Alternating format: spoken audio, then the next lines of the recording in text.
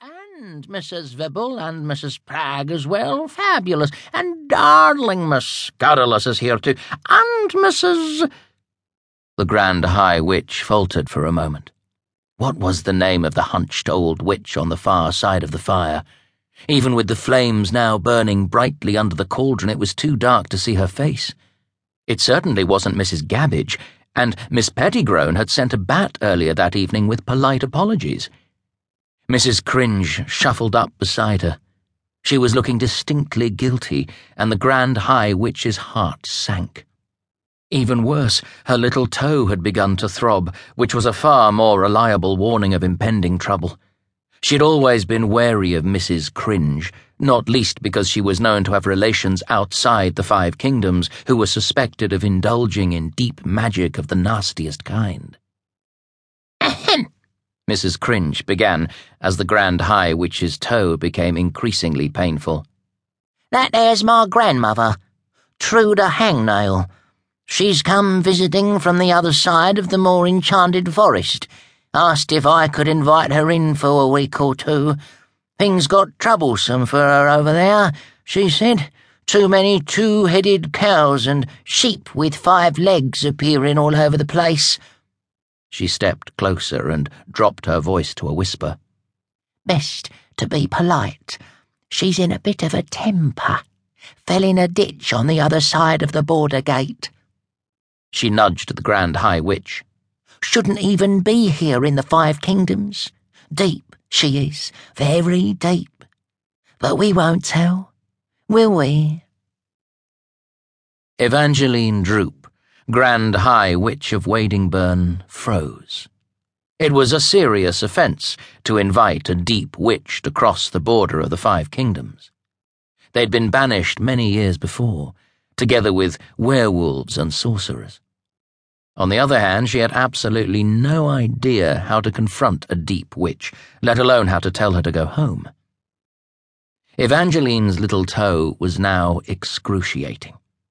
All the same, she extended an unwilling hand and said as gracefully as she was able, Delighted to meet you, Mrs. Hangnail.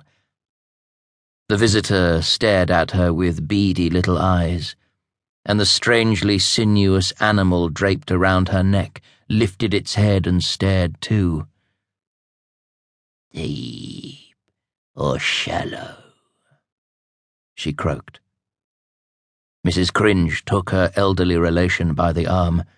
I told you, Grandma, there aren't any deep witches in the Five Kingdoms.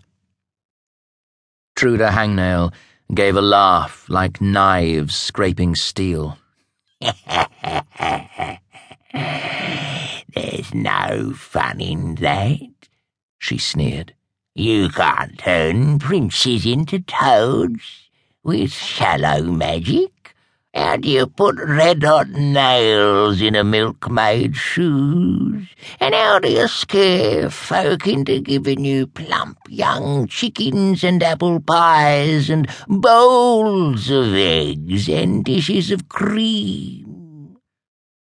Actually, Mrs. Hangnail, the Grand High Witch said haughtily, we are respected members of our community.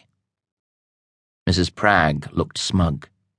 We've all been invited to Queen Bluebell's 80th birthday party to hear the declaration.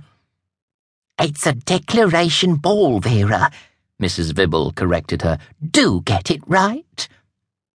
So exciting, Miss Scurrilous beamed with pleasure.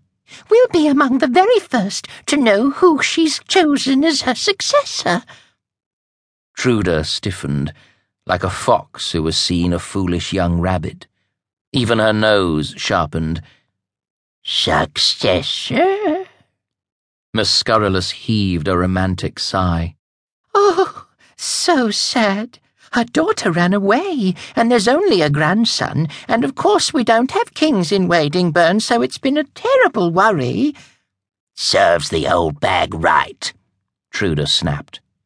Excuse me, Mrs. Hangnail. Evangeline's voice rose several octaves. You are speaking of our beloved monarch. Oh, beg your pardon, I'm sure.